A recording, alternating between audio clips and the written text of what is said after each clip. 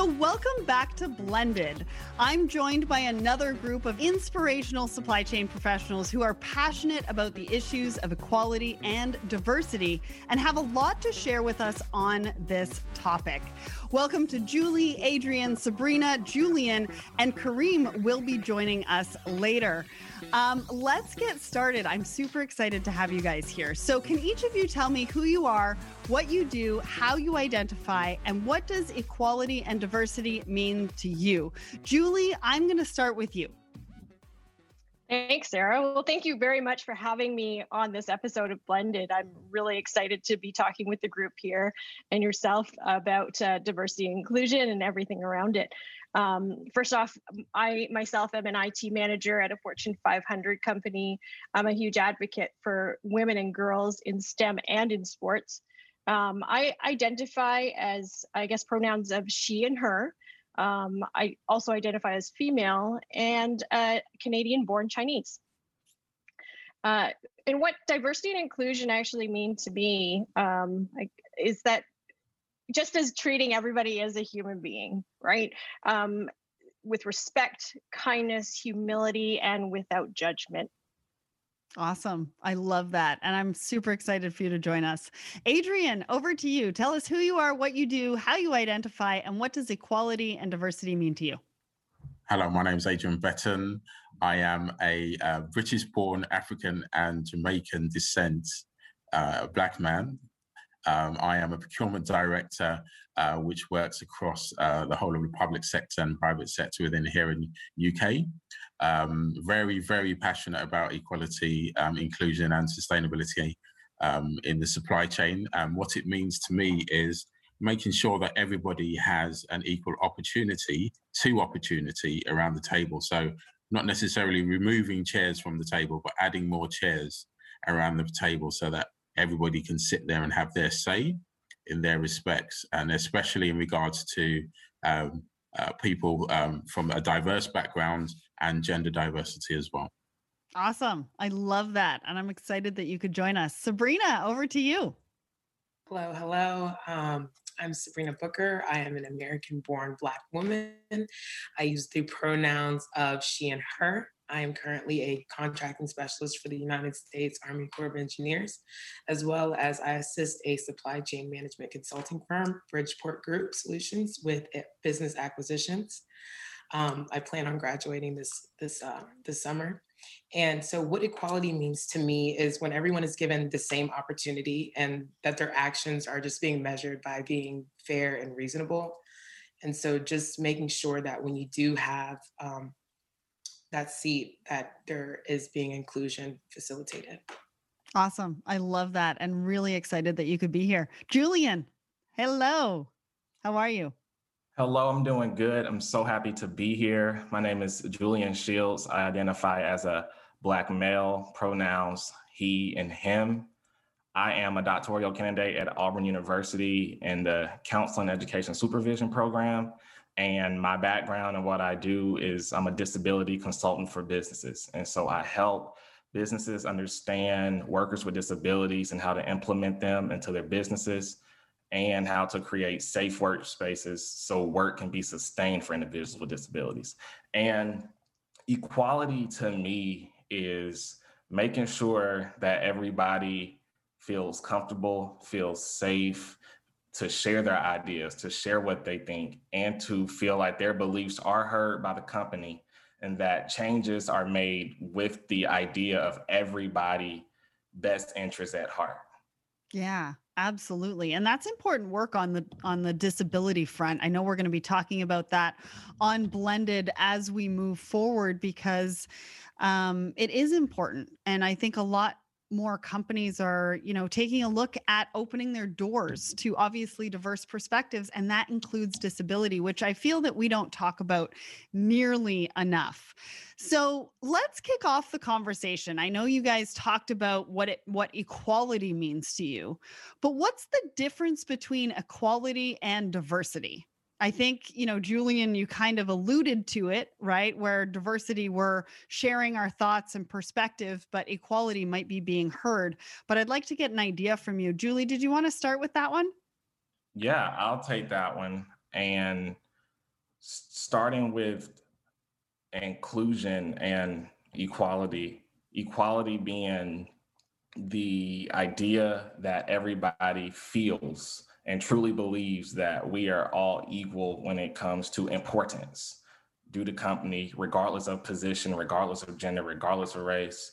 And then the other part of that, talking about inclusion, is not only are we feeling important, but are everybody's ideas and beliefs being implemented into solutions? I love that. That's great. Julie, did you want to jump in there?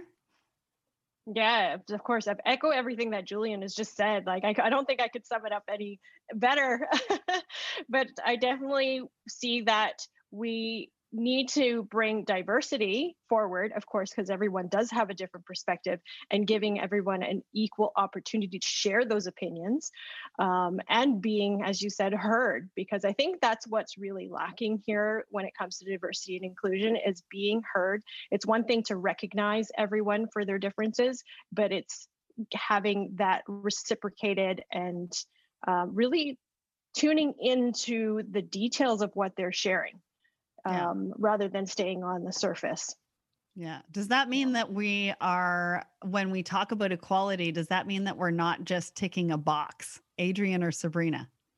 Yes, I would definitely say not taking a box is, I think when we talk about in terms of taking a box, we think that we're going through the right steps of, yeah, we're including all these different groups, but it actually excludes so much. And I think that equality kind of comes in because you have a company who has the box, and then you have their core values. And so it's really just saying the equality is, okay, are we holding our standards up to what our core values are, which are things like transparency, your ethics, your responsibility to your team. And so when you talk about equality and then the core values, does that all mesh and align? So I do think that's important. It's so true. Adrian, can companies actually deliver if they don't understand their core values and how diversity and inclusion, equality fit into that? Yeah, I think that it's a very important thing that we have to define what it means to each individual people group, what it means to each individual company as well, how um, you do the action part of that, as opposed you've got the mental and the moral part of that, but the action might be slightly different depending on which people group that you're talking to. And I think it's very important that we recognize around the table all the different groups, which is kind of like equality, but equity is talking about making sure that you apportion out the resources so that all of those people can have equality, and so that might look different for different types of people groups around the table. So it's a big consideration to make. Well, and it's interesting, right? Because we've got the word diversity, we've got the word equity, we've got the word inclusion, and we've got the word equality. And so some people might look at that bunch of words and be like, okay, which one is it, guys? Where are we playing and how do we figure this out? So what would you say to somebody who comes to you with that kind of mindset? Is it all of them? Is it two of them? Is it three of them? Is it all four of them? Can I read something? I just wanted to read something out. I was looking this up. Equality means each individual or group of people is given the same resources or opportunity. And equity recognizes that each person has different circumstances and allocates the exact resources and opportunities needed to reach an equal outcome. So one's about outcome and one's about the people that are involved in that outcome. So I think that as much as people use the words interchangeably, they do mean something different. Just like us talking on the supply chain podcast, people use procurement, supply chain, yes, buyers, all interchangeable, and they're all they all have a distinct word associated to them and a distinct definition, but in colloquial conversation, they seem to be used interchangeable, just like bid and tender. Yeah, and so I think the answer really is there. We need to use all of the words, but we need to understand what each one of those actually means to the roles and our core values and what we're looking to bring to the table and bring out of the company and of the teams. Exactly. So I love that. And I'm so glad that you brought that definition to the table. So when I researched for this show, you know, I found that there is still some debate happening around the two concepts and their relationships. I mean, for example, 40 years ago, very few campaigners talked of diversity as a goal. The objective was equality. But as overt bigotry and discrimination started to diminish, the goal of equality became refined as a drive for greater diversity. What does everyone think about that? Has diversity replaced equality, or do we need both?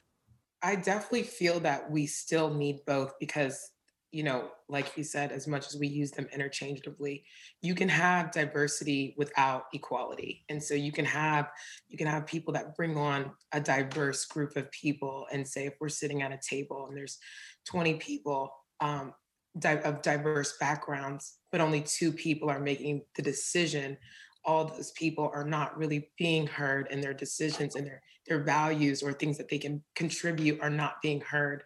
And so that whole thing about diversity is everybody's like, oh, we want diversity, diversity. I think on the surface, it looks really good. It's saying we are about the push. We want to create this, you know, environment. And then when you start, you know, talking to people how they feel, is this really happening? You can start to see that the equality and diversity are very different. And people kind of start telling you when you kind of peel back the onion. Yeah, I think that's so true. Peeling back the onion. Julian, you're nodding your head. I know you want to jump in here. Yeah, and just piggybacking off what Sabrina was saying, so I have to share this quick story of how I was working with this one company in Memphis, Tennessee, and they rolled out this big campaign about we're committed to diversity. We're committed to hiring employees with disabilities. But when they brought me in, I started looking at their sheets and their policies. None of their absentee policies, none of their, if you miss work, who do you call, what do you do? None of their policies was inclusive. And so they was inclusive in heart, they was inclusive in nature, they was inclusive in spirit. But as somebody who could get this perspective of, oh, this company is inclusive, and then you work with them or you work for them and you start to see, oh, wow, y'all are missing the mark here and there. It can be like this moment of somber, like I thought this was this, but it was not. And so I think companies is really important to understand not only how to talk, but how to walk. And what does that actually look like when you get into the details? Yes, that is so true. And I'm so glad you shared a story around that, because I think so many times we have this conversation around diversity and inclusion. It's very high level, and we're like, you know, we're not about ticking boxes, and some people are about ticking boxes. But then when we really get down into it, I think one of the most important things that you said was that there was heart behind it, but the actions were lacking. And it could be from a point of they didn't know where to start, or they didn't actually realize that they didn't have the right things in place to be able to be inclusive and have that kind of culture. And I think, you know, it's great that you came to the table from that perspective, in that the intentions were great. It's just we needed to make some changes around it to make it happen. I love that. One more thing. Yeah. I would like to share is it's okay to realize what we don't know. And to say, hey, I don't know this. I need help. I need to reach out. Because a lot of times it's like this hamster wheel, and we have this inner drive that wants to appear perfect and that we know it all. And at times that could cause us to miss chinks in the armor and cracks in the company, where it goes back to what everybody was saying. When we have that equality and diversity, I have 10, 11 people on my leadership team with different experiences, different perspectives, who can show me my blind spots, which makes the company, and now we're walking the walk of equality, because everybody's opinion is valued just as much as the leader, because we're all leaders. Love it. Adrian, you're nodding your head. I want to hear from you.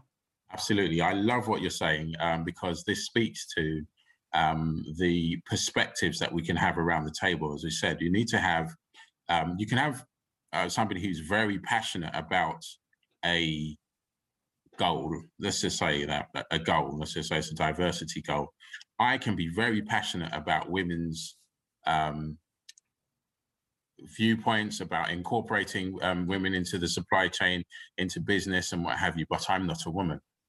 And so I need to have the perspective of a woman explain their version of events and their life and their lived experience at the same time as mine, because we are living experiences all at the same time, but we're experiencing the same situation in different ways. Yeah. Just like if you were to talk about how people are relating to a pandemic that we're going through, one person might be on their own, one person might be looking after somebody, one person might be married, one person might have lost somebody, one person's got children. They're all experiencing at the same time. And so it's important to have as many of those voices around. And I totally support what Julian's saying. We need to sometimes acknowledge when we can't see somebody else's perspective, and then probably outsource to that and get that perspective to come in. Even if it's not within your organization, you can recruit it. You should staff your weaknesses to make you stronger. Yeah, absolutely. And I also think there's another really good point there as well, is that everybody is an individual, right? So whether, there's a bunch of Caucasian females in a line, we all have different journeys that we've walked. We've all walked, in various different shoes from where our lives have taken us. And I think we have to look at a person holistically, right? I think sometimes we lump everybody into gender or into religion or into skin tone or into, ethnicity, whatever that looks like. We keep, putting everybody in these bubbles. But everybody individually, no matter what that looks like, they identify differently, right? We had that conversation at the beginning of this before I hit record. How do you identify? It doesn't matter what that looks like for you, but it just matters that you want to let the audience know what that means to you, right? And I think we've got to get out of, lumping everybody together and looking at each other as individuals. Just my thought. Julie, did you want to jump in? Yeah, I just wanted to say that diversity needs to be defined, right? Because there's so many different levels of diversity. And as we were speaking about, it could be by race, it could be by opportunity, it could be by experience. And we have to look at all of those layers because as Adrian was saying, if you just hire just a panel of women, right? Just you given a women's perspective, but at the same time, are you just checking off that first box? Yes, okay, I've done my job, I've hired women. And then you're checking off the next box, is it of color? But what does that give you as far as perspective goes, right? And I think that underneath it all is the most important part, right? It's the it's the opinion, it is the experience, and it's the mindset that you're bringing to the table. And it's not the superficial judging the book by the cover kind of decision making that we need to do when it comes to diversity. Absolutely. And you bring up a really good point, and it's a great segue into my next question, okay? Because, too often we're hearing about companies that are setting out targets, right? So we need an X percentage of people of color, X percentage of women, X percentage from the LGBTQIA plus community. And so does that actually challenge inequality at all? Does that make things more fair, but only within the existing societal structure? What are your thoughts on this? And this is a jam-packed question, right? Because companies are coming out all the time and saying, we are going to have this many people in this ethnicity or this skin tone or this gender. So what do we think about this? Is this making a difference, or is this a publicity stunt? Who wants to start?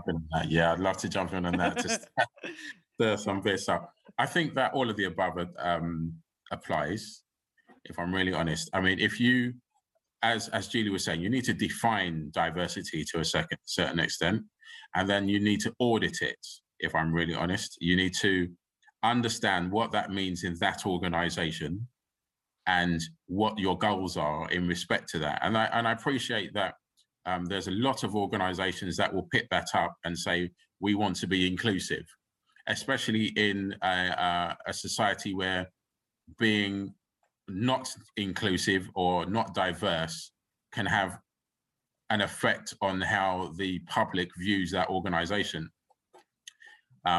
But again, you know, at the same time, you have to have diversity across all of the levels, like you're talking about, and all of the intersections. And that also includes the intersections of whether you're talking C-suite, whether you're talking department, whether you're talking education, opportunity.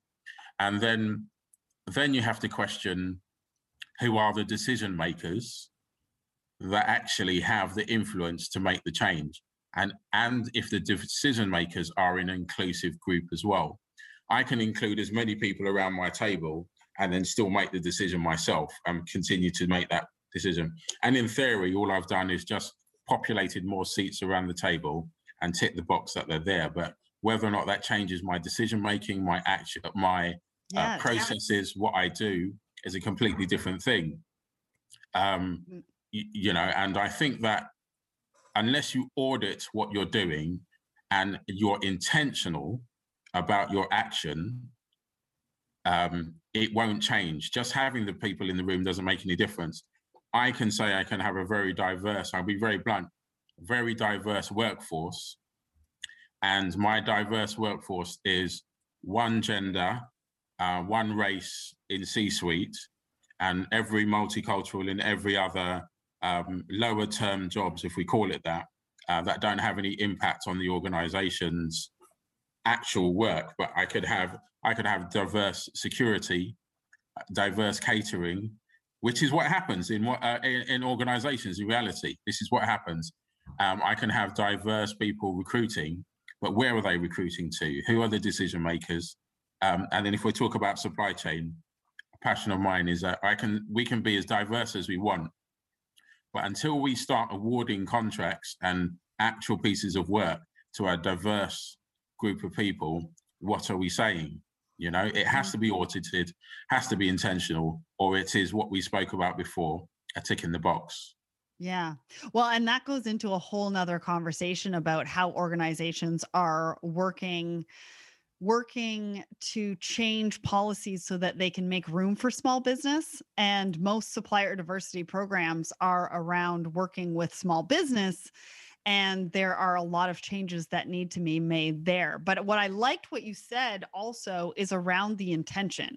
So it's one thing to have it visible, and it's one thing to shout it from the rooftops. It's a whole other for them to have an impact on decision making and the future of the company itself, for it to actually make a difference and make a change into the future of that company. Julie, you're nodding your head. Did you want to jump in?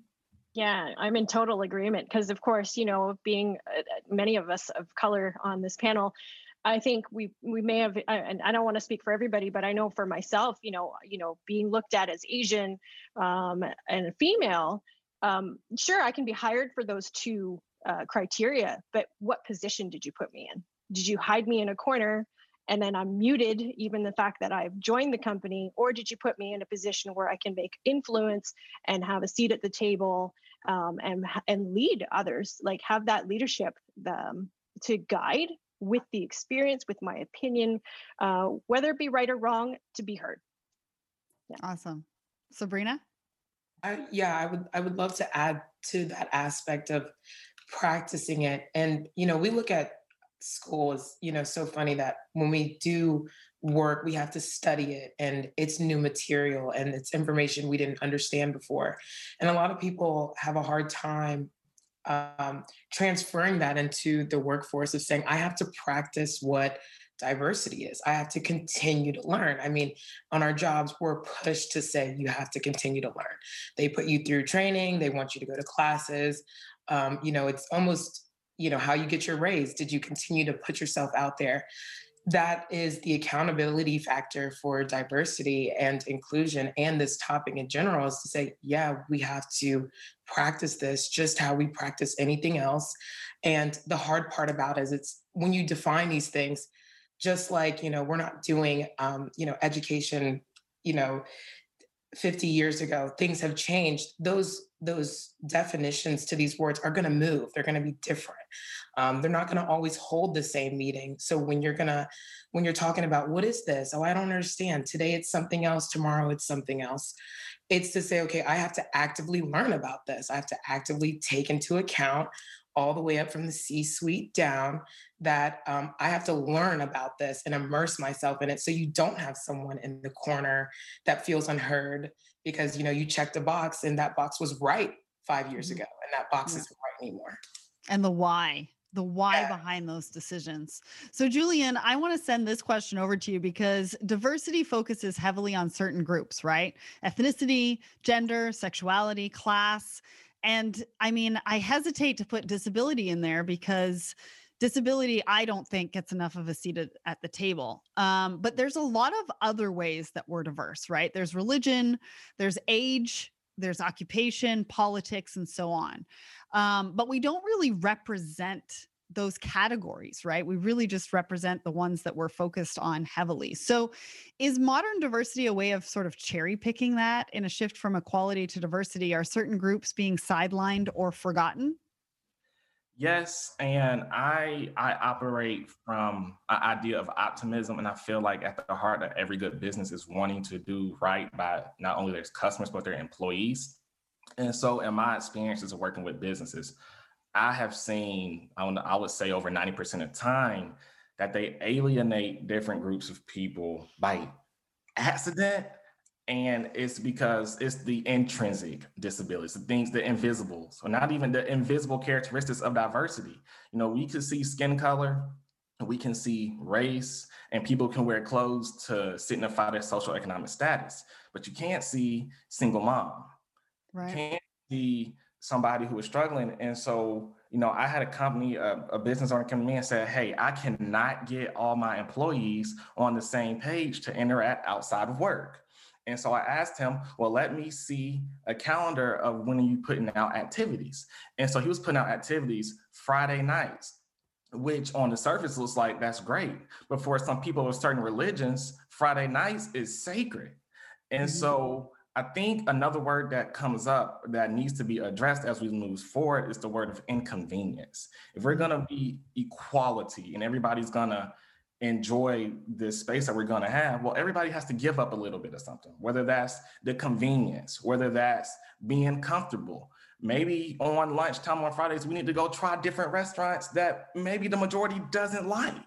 And so when we could look at it from that perspective, then you start to really participate in the word equality by incorporating these values and cultures that are so important to other people that you might not hold of your own.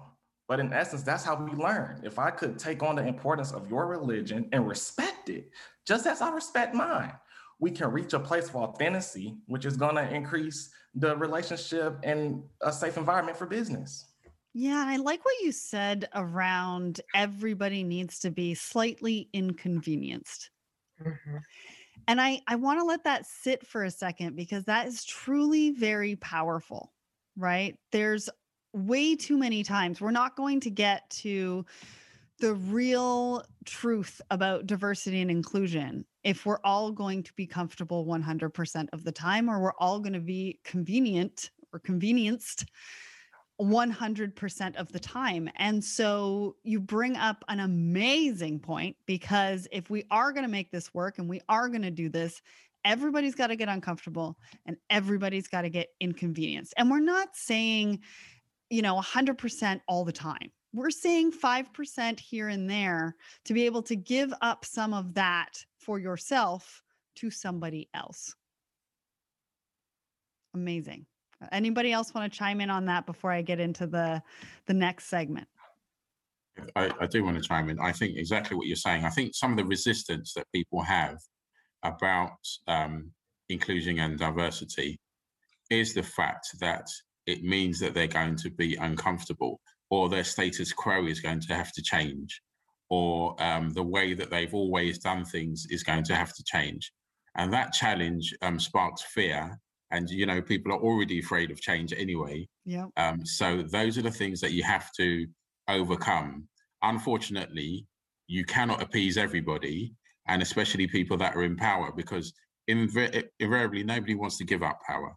People don't want to go backwards in their decision making, and people don't want to go backwards in any privilege that they have, regardless of what it's based upon.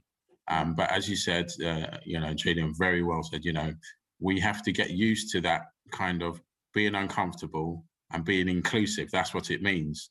And so being inclusive doesn't necessarily mean it's fair, or that being inclusive doesn't necessarily mean that it makes sense to all of us, or that you agree with all of these things that are happening, because you might not ever understand it, and you might not ever see it. To try and explain to somebody that doesn't have a child what it's like to be a parent, some lessons they won't learn until they have children, right? And they just are not given that perspective until, or somebody that I don't know. You name an intersection, you choose it. These are all happening at the same time, and so just like what Julian was saying, to the worker that has to go home and take care of 3 or 4 children, and maybe a parent, and maybe in a relationship or not in a relationship, and what have you, and then for you to ask them to give up that time when it's all dependent on them, compared to somebody that goes out and has a bit more opportunity just because of their lifestyle and what they're doing, it's not necessarily seen as fair. It's not the same question that you're asking each individual, even though you use the same words. Yeah, exactly. And I would challenge you on one thing that you said, and I'm not challenging you, I'm challenging everybody in the audience, is when you said that people don't like change. Well, the amount of change that we've all been through in the last year, I would hope that nobody can use that as an excuse anymore, because we all know from the last year that we're quite resilient. I would assume, with the change that has come at us in the last year. And so hopefully moving forward, can't really use, change as, something that we are necessarily uncomfortable with anymore.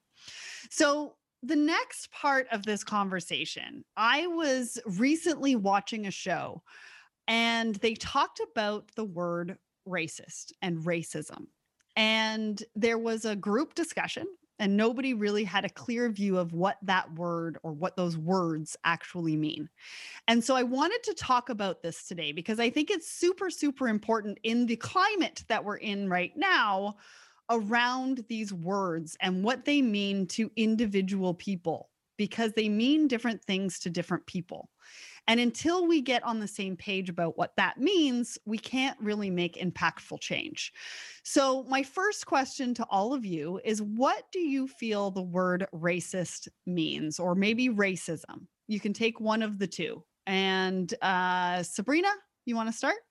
I will start. To me, racist and racism is the system that allows a racial group already in power to retain power. So what that means is using a power to create preferential access to survival rights and resources like housing, education, voting, citizenship, food, health, legal protection. So it's just using a system to give access while restricting and oppressing another group of people.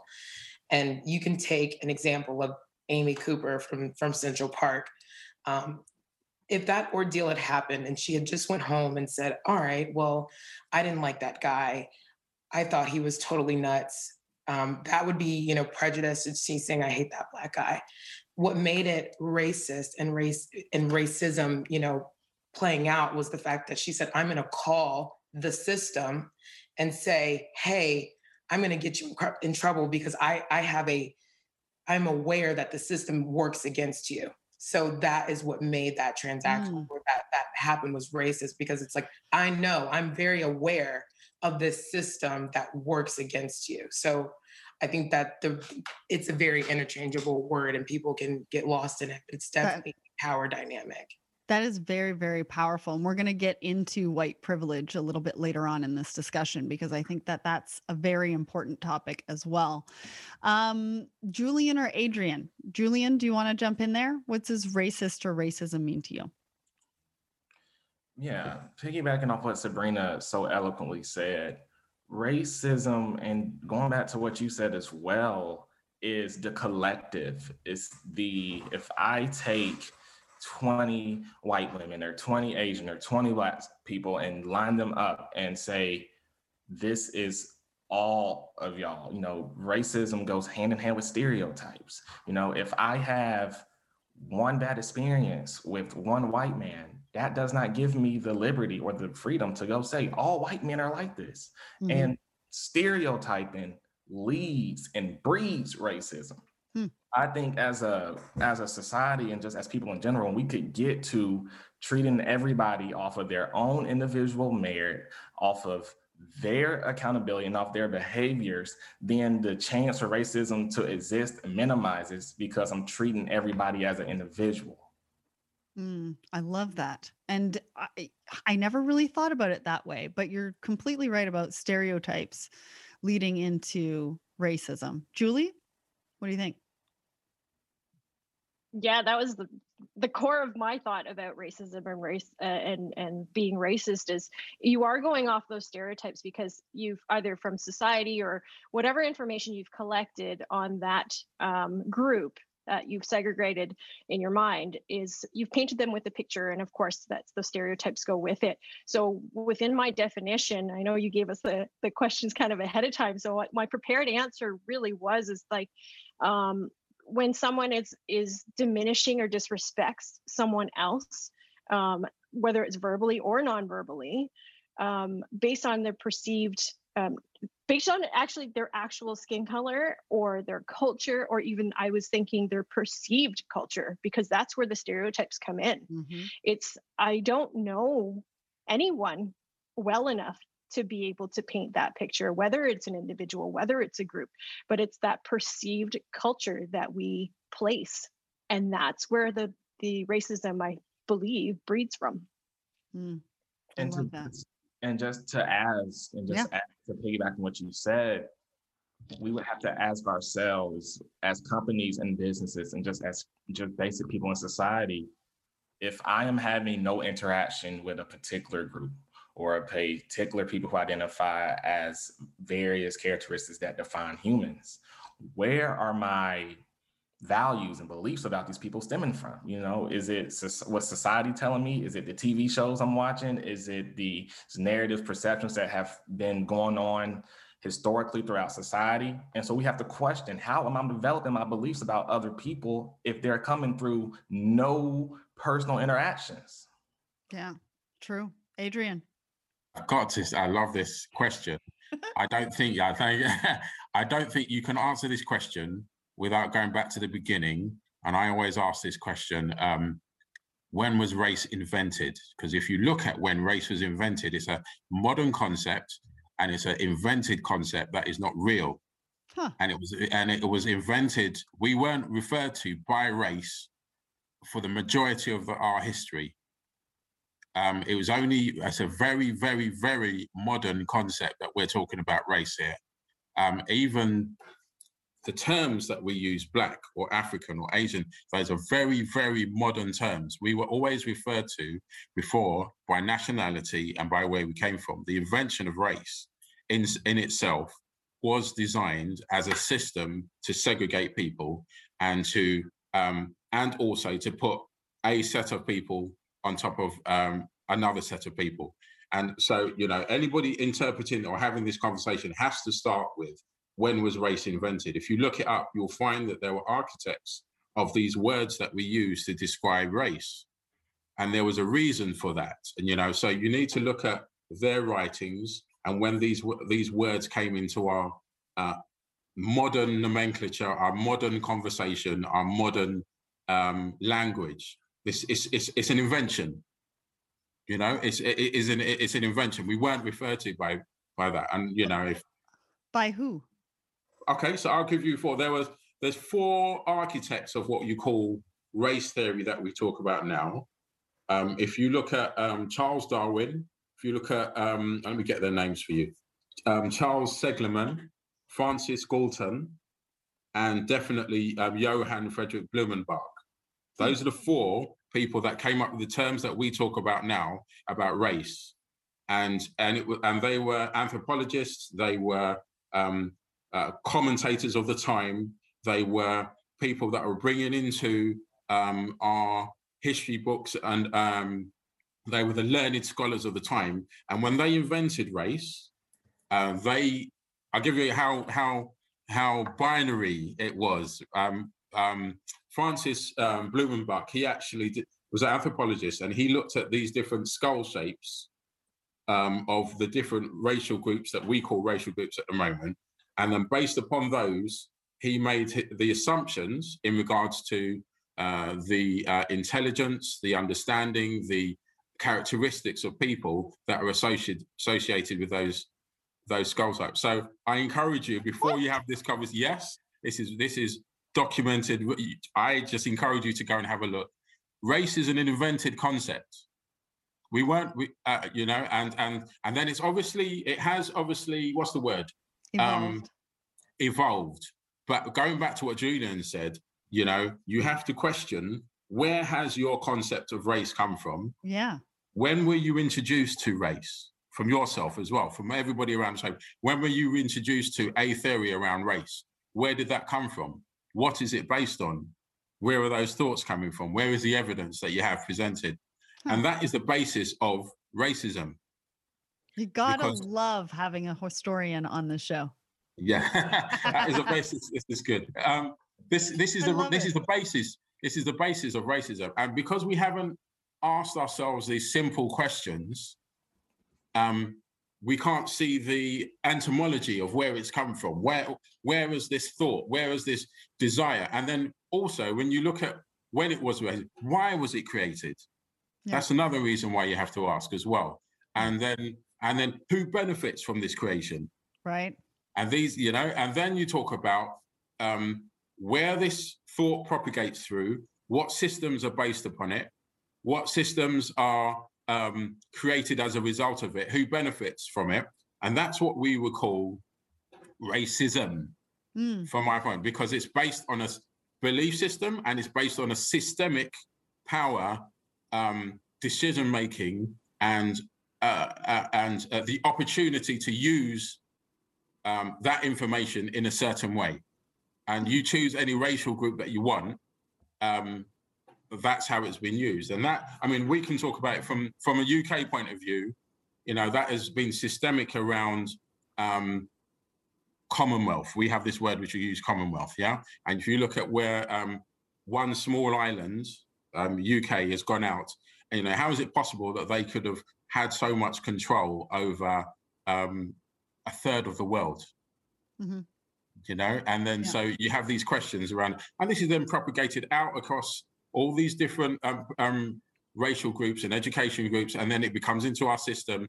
And then these are the thoughts that are propagated throughout generations. And these are the systems which define the systemic racism, as opposed to just one action which could be deemed as racist, or one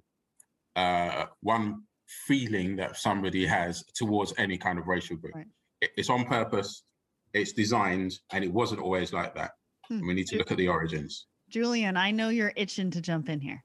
Yeah, and just to give his perspective, a broader perspective, stereotyping inherently is not bad. Like, it's human nature. Going back to the beginning of time, it was used to help us survive.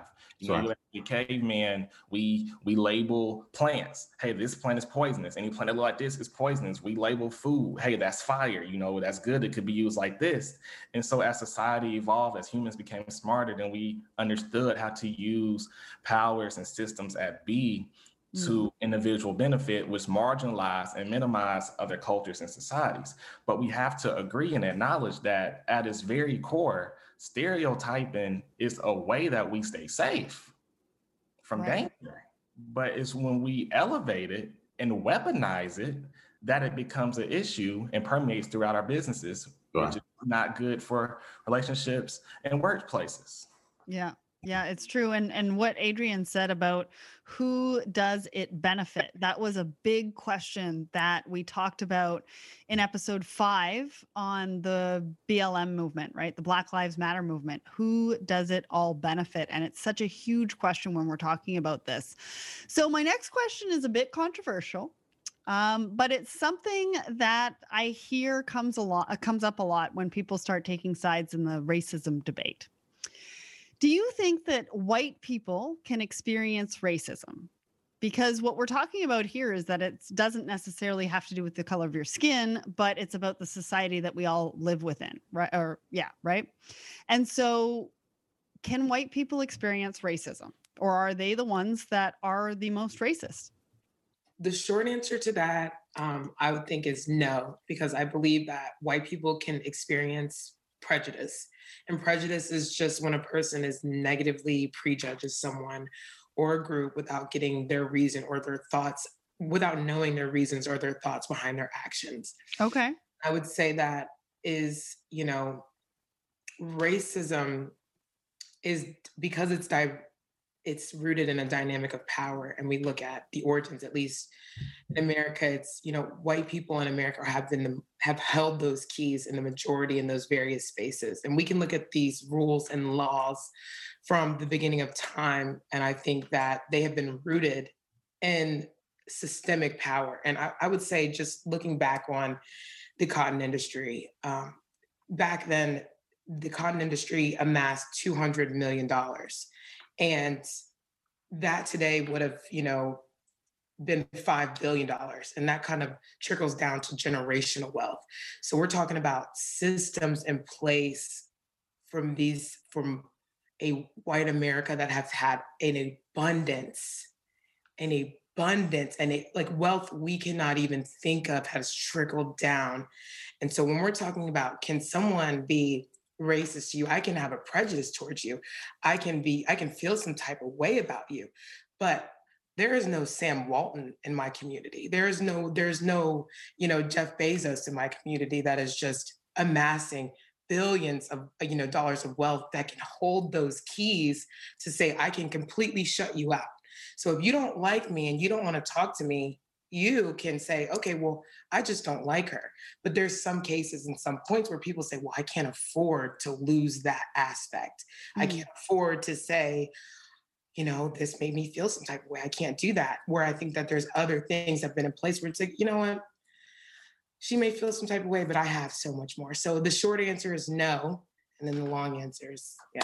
So. Yeah. Well, and I like how you led with prejudice versus racism. Yeah. Because there's obviously a difference. And that's why we're talking about this today, to really put it out there so people understand the difference, because I think sometimes they get confused. Mm-hmm. Julie? Sabrina, you brought up such an interesting point, because, I didn't think of it that way. My first answer to that would have been yes, because it just, by logic, yeah. Right. There's, by population, by logic, you would think that, yes, there would be racism towards, white people.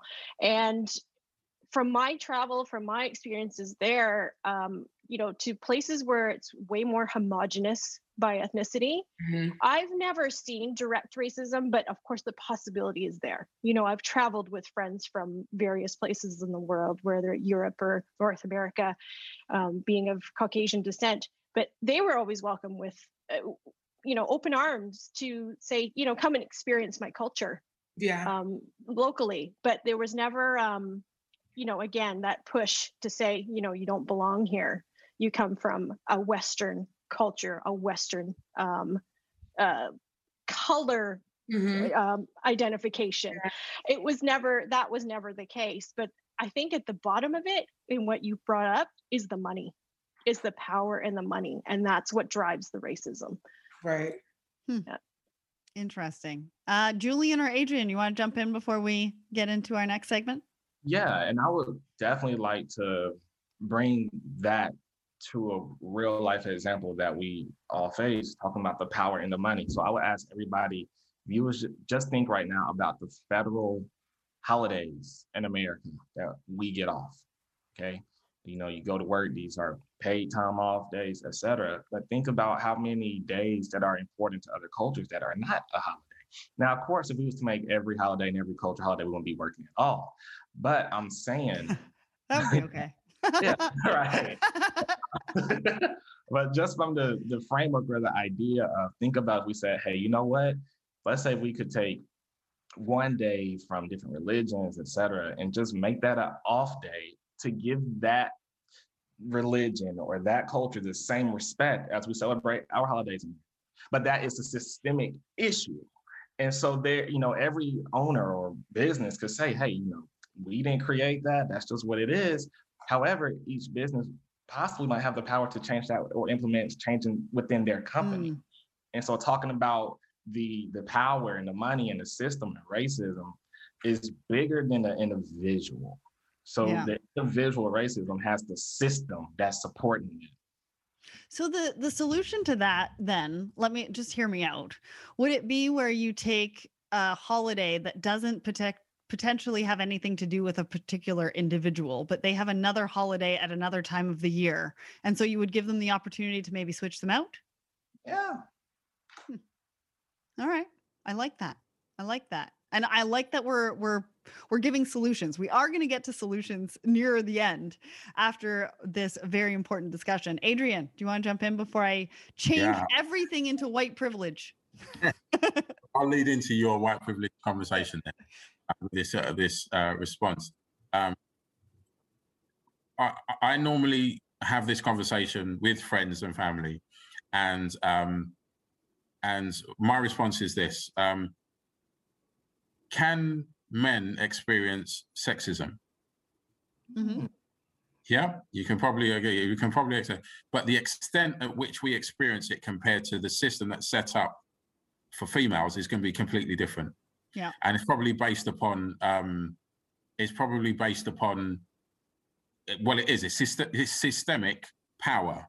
Yeah, and the history around sexism sexism for women compared to sexism for men is a completely different comparison, and is more than likely based around inconveniences that men have had as a result of female, as opposed to real, what we call systemic sexism. Mm-hmm. And that conversation that people say about racism leads into this as well as a comparator, because what racism might mean to yourself and your barometer that you might measure it compared to what it means to me is a completely different thing. There's a whole history that goes behind it. My entire family up until this point has been and is always under a subjugation of or a legacy of what racism is. And I don't have that power, inverted commas, to appropriate the same measure out to whoever's done it to me. So, for example, my name is Adrian Betton, and I got my name because a man from UK took my family from Africa and then enslaved them in the West Indies, in Jamaica, up into this, and that's how I got my name. So when you say to me about racism and privilege and what have you, when somebody calls my name, they're also talking about the people that have enslaved me and my family and that area, and that goes up until this day, and I can go back to the area in the West Indies where we were enslaved, and there's even a plantation which we own now, but there's even a plantation which holds that name. And the only thing that joins me together is that family name, even though that some of my family might have come from different parts of Africa or people that were enslaved from that. I'm just using this as an example, but the history that's associated to a term, racism, means different things to different people. It does, yeah. And has an impact on that. And so for me, how could I, and this relates to my family and so many families across the West Indies, all across the Americas as well, where have I got the opportunity to display that form of systemic power based upon an ideal? Where would I ever have that, inverted commas, opportunity to do something that would be comparable, that you could say, this is racist, which you're doing. The system around it that enables that power, the thinking, the belief system, and the opportunity and the action behind it over generations is completely different to even Central Park, conversations there. I mean, it's such a small thing compared to, for some people to say it's prejudice, what we call prejudice or white power or white privilege, all of these different things. You're talking about instances as opposed to somebody's part of somebody's legacy, not entire, right. Part of somebody's legacy. What it means to me, what the conversation they have to me is completely different. Just like, as I said at I started, me saying sexism means something completely different to females that have had, or women that have had sexism, society, corporation, aspiration, beliefs about what their abilities can do and can do. What that says to you compared to what that says to me is two different things. Mm-hmm. It's, we have to be equitable. And this comes back to the beginning of our conversation about having those voices around the table. Yeah, no, absolutely. And I think, I think when we think about the word racist, from a variety of different standpoints, whether you're Caucasian, whether you're Asian, whether you're Black, whether you're a person of color, mm-hmm. I think you're right. I think it means different things. But I think at the same time, what Sabrina said, and I bring it back to the very beginning, is prejudice and racism are two very different words, but can be used very interchangeably. Yeah. And I think we really need to check ourselves before we say the word racist as to whether it's prejudiced or whether it actually is racist, because too many times we are using the wrong words, and they're hateful words and they're powerful words, and they make an impact, whether positively or negatively.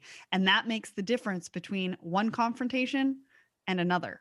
And so just something to think about as we move forward. And I think what you said there as well, you can talk about intent. There's an intent of how you use prejudice and how you use the intent around your heart around it, consciously or subconsciously, can actually help define whether or not something was a racist action. But whether or not you know it or you intended it or not does not change the fact that it is or is not racist. Right. Absolutely. Yeah. Okay. So let's talk about white privilege. What do you think white privilege is? What does it mean? And does it exist? This is a loaded question, I know, and not everybody's going to agree on it, but it's okay, because the whole point of these conversations is for us to share our diverse perspectives on what that means to us, and that we do get uncomfortable in these conversations, because the only way we're going to make an impact is by having these conversations and sharing our perspectives. So who wants to start that one? Sabrina, do you want to start that one again? I'll dive right in. So white privilege just means that your race does not put you at a disadvantage in society. And I think people get so wrapped up in the polarity of this word. And it's not inherently good and it's not inherently evil. It's just so much as coming to an agreement of what it is. And it does exist. It's just saying, okay, I was born white. There's, society, I'm not at a disadvantage, but people can realize, you don't have to say, oh, I'm an evil person. That's an opportunity to say this comes with a privilege, and privilege comes with resources. And it's to say that, okay, what can I do with that? So, like Adrian was saying, it's the intent. Is white privilege bad when you say, yes, I'm white and, I don't care about anybody else and this is built for me? Yeah, that's inherently toxic. Yes. Is it, yes, I'm afforded these privileges. I want to do what I can, like you are, Sarah, right now, opening up this platform to change the narrative. Then I would say, yes, you're using that white privilege for something that's so good. And I couldn't imagine any other time to be like, this is great. So, it's just about what we do and how we feel about it, and just realize, are we polarizing something? Are we making this more than what it is? Are we defining what it is? And that's so hard right now with social media because, the way algorithms are set up, it's supposed to make you, feel charged. It's supposed to make you feel angry when these are just words. They're Yep, just it's true. words that we have to talk, work through, see what they mean, and keep it pushing to find solutions. And I think it's interesting because a lot that comes around white privilege, or from my perspective, is that it's negative. But what you're saying is it's not negative, but it comes with a variety of different things that we could be doing in a variety of different ways to elevate the conversation and to impact change for the future. Exactly. And so we have to better understand our responsibility and what comes with those words, and not that it's negative, because a lot of times you also hear like white guilt. Yes. Right? I'm guilty for the color of my skin. That's not okay either. We don't want people to be feeling bad about themselves, but we do want to utilize our privilege or resources, whatever that word resonates with you, use it. Use it. You don't have to go with what everybody else is saying. But if you're utilizing the resources and what you were born with to help impact the change, I think that's where the difference is made. And you're right, they are just words. And I think that the problem with coming to terms with it is people think, well, if I admit to this, do now I have to be an activist? Do I have to change my life? And do I have to say things I don't mean to people? Do I have to post things that I might not inherently understand? And it's none of that. It's saying that today I'm going to take this one step at a time. If I see something, I'm going to say something. If I have something, if I can help somebody or I can see something that I have the ability to do, it's to do those things. I think it becomes a problem when you say, I have this and I'm going to not share it. I'm going to close it off for just, my people, because you don't deserve to be here. I think that's where, you have to draw the line. But yes. Well, I think you need to be easy on yourself too, right? I think that, you do have a responsibility, but at the same time, people are human, and there are going to be days where you feel like you can help. And there are going to be days that you feel like you can't help. And it's the days that you feel like you can help that you need to help. And whatever that looks like, though, because something small to me could be something big to Julian, and something big to Adrian could be something small to me. Right. And so I think we just need to make an impact where we can make an impact, when we can make an impact, and stop. I think part of there's a lot of, I think, perceived judgment. Mm-hmm. I don't think it's necessarily true, but there's perceived judgment where there feels like a lot of pressure. Mm-hmm.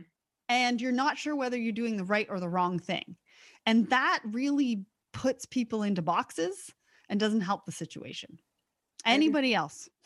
Yeah, and I would like to add, the way Sabrina just said that made me think about this in a way that I have not thought about this before. And even what you just shared with us, Sarah. And so I think, going beyond white privilege, we could remove the word white and insert the word power. Okay. Power privilege. And what I mean by that is everybody on different levels experience privilege in different aspects of their life. Now, my privilege might not be as the same as somebody else's, but I still have that, and I still can control what I do with the platform. And another example of this is I can remember where it was these workers who had disabilities at a company, and they was having a hard time reaching management, like corporate offices, to get some things changed. Well, I know that's who I operate with on a daily. And so I told these workers, who were not my clients, working for companies who I necessarily did not have contracts with, and it was like, Julian, can you please talk to somebody about this? Now, they had been trying to get some things changed for a month. Emailing, phone calls, getting sent off to answering machines, and we'll call you back and can I take your numbers? I made one phone call, and within a week, changes were getting made. And so in that instance, I was able to use my privilege of access to business owners, my educational privilege of being a doctoral candidate and people putting a perceived judgment on that, and elevate somebody else who was just getting cast off as just a worker who's just another cog on the wheel. And I was able to use that platform to highlight them and empower them. And so that's the biggest thing with the platforms that we have. It's not about helping people, because I can help you one time, but that problem may come up again in a week. How can I use my platform to empower you? Yeah. And once I start empowering you, you can then use your platform to empower somebody else. Mm-hmm. Wow. So powerful. I love this. We could talk about this all day. Julie or Adrian, do you want to jump in?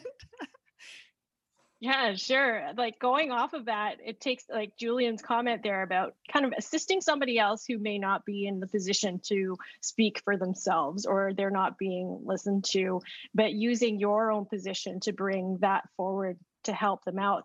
I've definitely had that experience, and I'm going to kind of I'm almost even trying to flip it on its head right now, because because of Canadian born Chinese, there's definitely white privilege. I never even knew that label until more like recently, but I have experienced it, right? For myself, and even as I was saying with Julian's example there at work, I already have the label of Canadian. That even in itself has given me an opportunity within North America, right? And working with immigrants right alongside me at work who have come from another country with a degree that's way higher than mine, like an astrophysicist, but they're working in a manufacturing line.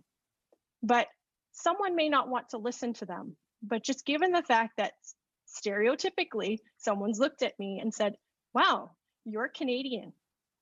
Even though you look Chinese and Asian, you have native speaking English. I'm going to listen to you. And I've used that to the opportunity to give a voice to those that work alongside me. And maybe by title, they work, I hate to say it, beneath me on the organizational chart, but that's where I've leveraged that for other people and being able to stand up and give them that equal opportunity. So everybody has privilege is what we're really saying. Yeah. And too often we hear it too much as maybe white privilege. And maybe we need to change the narrative around the conversation to be more about your individual and respective privilege, and how are you using that to empower others, and maybe turn it into a positive rather than a negative. And I love that. Adrian, final words on this one. Yeah, I'll present another alternative view on that. I think that yes, I do believe that white privilege exists, just like masculine privilege exists.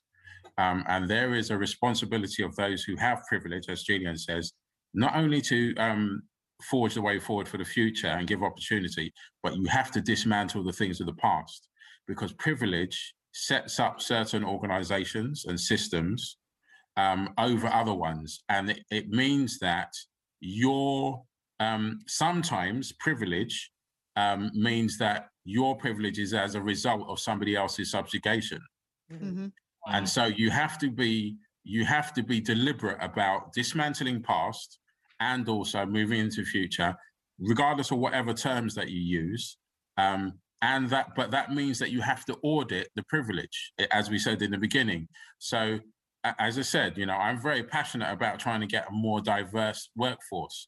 But unless I made intention around trying to make sure that we know that we've got more women-led organizations in our being awarded work, or in our C-suite, or in those types of things, unless I audited that and made an actual deliberate action towards that, you're not addressing, or you're not using your privilege in the best way that you can.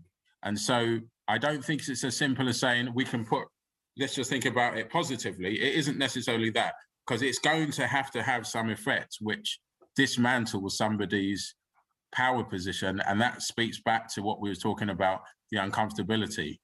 Mm-hmm. I absolutely agree that, with great power comes great responsibility. You can choose any film to take that from if you want. But it is a very true statement. But, until you audit it and you see where it lies, you can't adjust it. So, you can't, as I said before, if the entire C-suite is only men, until you audit it, it's very happy. I can say I can audit it, but until I do something about it, it's not going to make any difference. And as I was talking before about, how somebody's name or somebody's thing could, the effects of that, like, for example, practical things that people do, you've heard the story about when people submit CVs or with two different names, but exactly the same resume, and you see the outcome that's different. Yeah. Now, an actual change to that would be that you don't have any name on there. That might start the process, or you kind of separate the ability of somebody, an organization, to use their privilege in one way or another. Right. And so, I have privilege in the way that I might have an English accent, and some people might not know my background or whatever, and so might afford certain privileges to me as a result of that, or just even optimism towards some of the things that I say or do or what I do. But that privilege has to be then extended to people that don't sound like me, that don't have my name, that don't have my thing. And that is an action that you have to use so that you can have more seats around the table. And yes, there is privilege and guilt associated to it, and there should be, because there is just because I don't know, or I haven't met, or I haven't experienced people that are suffering because of my privilege, and there will be, doesn't mean that what my actions haven't contributed to it. My ignorance does not mean that that hasn't had an effect on a people group. Yeah. And so my actions the responsibility I have, even once I've been brought aware, is to believe them and then try and dismantle that, as well as enable the future. I don't think you can separate history and the part in the future. You won't learn from the lessons of the past unless you start to put action into the future. I know it's a bit heavy, but that's how I feel. I think we cannot separate it because of how people feel good or bad as a result of it. It's true. It's reality. This is people's lives. And everybody's got choices, what is basically what you're saying. And if that choice leads to guilt or not to guilt, versus ignorance, that's all everybody's choices. Julian? And I would like to say, I really commend you, Sarah, on take on this challenge and bringing this topic to the forefront. And I would just like to add that what we're talking about, it's not easy. It's not easy to give up privilege, because if we could just bring this to the business world, and we're talking about equality, well, if I'm leveling the playing field, I am leveling the competition. And so we talk about this idea of we want to get the biggest revenue, the profits, and lower these expenses. Well, if I'm creating opportunities for other people, maybe these people in business might go get contracts I've been getting for the past 10 years. And so it's not easy. And so this is not something that you make up in your mind one day and you're doing it the next. This is something you wrestle with. This is something you go to bed and it makes you uncomfortable because you are literally giving up an advantage, if you will. We could substitute the word privilege with advantage. What advantages do you have in businesses, maybe till you have more resources, that maybe a small minority business does not have? Right. And what does it take in your heart to possibly give up revenue to another business and be okay with that at night? Absolutely right. That's so true. Wow. Right. I love these discussions. This is why I have Blended. This is why we have these conversations. So we've got probably about 15 minutes because that'll take us to the hour-and-a-half mark. So I want to talk about practical change because we've talked conceptually about some big, very big issues. We've talked about some of the change that can be made from these conversations. I think we're going to change people's mindsets as well through what we've been able to talk about. But real life and real impacts. Each one of you, what is something that's practical that people can do? One thing from each one of you that everybody can do, taking I'll ask you for your takeaways from the conversation after this one, but I want some practical solutions of what you would implore the audience that's listening to this on maybe one action item that they can do to make some meaningful, impactful change. Julie, I'll start with you on this one. I think that it's quite actionable for everyone to do some, self-study, whether it be talking to someone or research online. We have all this access to so many different cultures. I won't even say ethnicities, but cultures, because it doesn't mean that just because of the way I look means that's the way I grew up. Because that mistake happens a lot for me. Just because I'm Asian does not mean that I was brought up completely on Asian culture. So I think it's so important for people to research just by asking questions. And that's how you change your mind about people and ethnicities and the world. It's just ask questions and be curious and come from a genuine place when you ask those questions. So when in episode 1, I asked Matthew, who was on the show, about whether I could ask him at any point in time how he identifies. And when we started that conversation, he said, well, it depends on the time, it depends on the day, it depends what we're doing. And we ended up having the conversation. And at the end, he said, you know what, just ask me. So is that true for this group as well? Is asking you how you identify or how what your upbringing is? What are those questions that we could be asking, Julie? I think if you're not comfortable asking somebody about their ethnicity, you could go about it a roundabout way, just even starting out with, what is it that you do? Your job. Do you have a family that you live with? Very simple one-on-one questions just to get to know the person, just like you would if you went on a date. Right? You're not going to dive super deep on the first question, but you got to start somewhere, right? Just start where you're comfortable. Yeah. All right. Adrienne, what's your one practical change, and how do you feel about a question being asked about your identity or your background? So I'll answer the last one first. Okay. I don't mind anybody asking me about my identity and background. I get it all the time. So, and I'm fine. But that's just me. And I appreciate that some people don't like those questions because it has different connotations to it. But I'm fine with it. I'm fine with it. And especially if it's somebody who's a friend and smiles and all of these things like that, like yourself. So, if somebody wants to ask, I'm much more open to having that conversation. My advice to do it for everybody listening, especially on the supply chain, is that we have to be deliberate about our actions if you want to see change. And I believe that we have to be deliberate, especially supply chain. I'm coming from a procurement background and supply chain. We have to be very deliberate about giving everybody the opportunity to the opportunities, as right. I said before. Yeah. And so that means the way I go about it for one people group or intersection of diversity is going to be different for another people group and different intersection. But we have to be deliberate about it. It won't, I don't believe it will change until we change some people's financial bottom line and until the money is involved in it as well. And if I want to see equity, just like Julian, I want everybody to get a piece of the pie. I want everybody to have an opportunity, regardless of whatever intersection label you use. If it's, if we haven't got businesses that are from people that are disabled led, if we call it that, businesses, then I have an issue with that. Why is that? Are we not giving them the opportunity?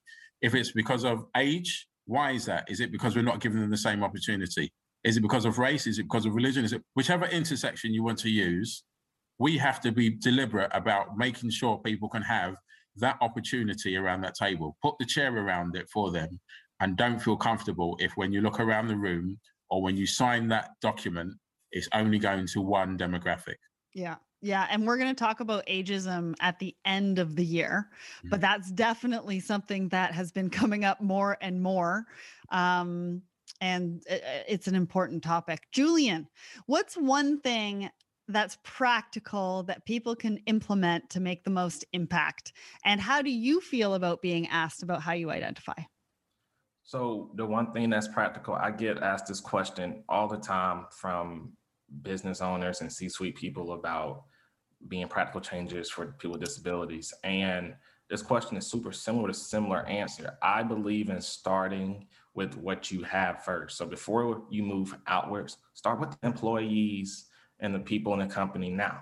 And for this conversation, for this topic, diversity, inclusion, equality, I would challenge every business owner, every person in the C-suite who has a position of power to implement change in the company that's listening right now. I would challenge you to, over the next 3, 4, 5, 6 months, bring in each employee and ask them, hey, and is this company doing enough to where you feel heard, to where you feel that your beliefs are valued, that your culture is celebrated? And if not, what is one thing that we can change starting next week to implement your culture, to make you feel valued? And I like that solution because that requires no meetings about a budget. That requires nothing regarding we have to vote on this. That can be simple changes that could mean the world of difference to your employees and possibly increase efficiency and workplace culture, energy, and environment. Yeah. Yeah. And I go back to your calendar example. Mhm. What is one event or calendared event that you would like to replace, some of the ones that we have as national holidays? Yeah, and to answer the second part of the question, just piggybacking off what Adrian said, trust and authenticity and just having good intentions from the heart. Just ask. If you're asking me about how I want to identify from a genuine place of I don't know, or from a genuine place of I do not want to disrespect you going forward, I have this statement that if it's from the heart, it reaches the heart. And so if I can tell that you're asking from a genuine place, then that's going to take care of everything else. Goes back to what Julie said, Sabrina, you, Sarah, Adrian, it's been a theme today. Just be intentional. Yeah. Yeah. And I think, even if it's just around wanting to get to know you better. Right. Last but absolutely not least, Sabrina, tell us, what's one thing for practical change, and how do you feel about being asked about how you identify, or maybe your background? So I would say for practical change, like Adrian said, being intentional about representation in those underrepresented groups. And that starts by, revamping that whole internship progress, that internship process, because when we talk about practical change, we start getting into checking boxes, like we're supposed to do that. And so it's intentional and making sure not only am I going to give you that opportunity and that seat at the table, but I'm going to give you the resources, because I don't know if you've heard, but it's sometimes challenging when you're just a diversity hire, because people are like, okay, you're the token, and you feel like, okay, no one else wants me here. I'm just here because someone got fired. So, people can feel when, oh, I just have to be here for a number, and you really want me here because of my thoughts and my mind. So, be careful with oh, this is a practical, easy change. This is going to look great, but also, be intentional about it. I want you to succeed. And then about how I identify, I always tell people when they meet me that I try to find peace between nuance and polarity.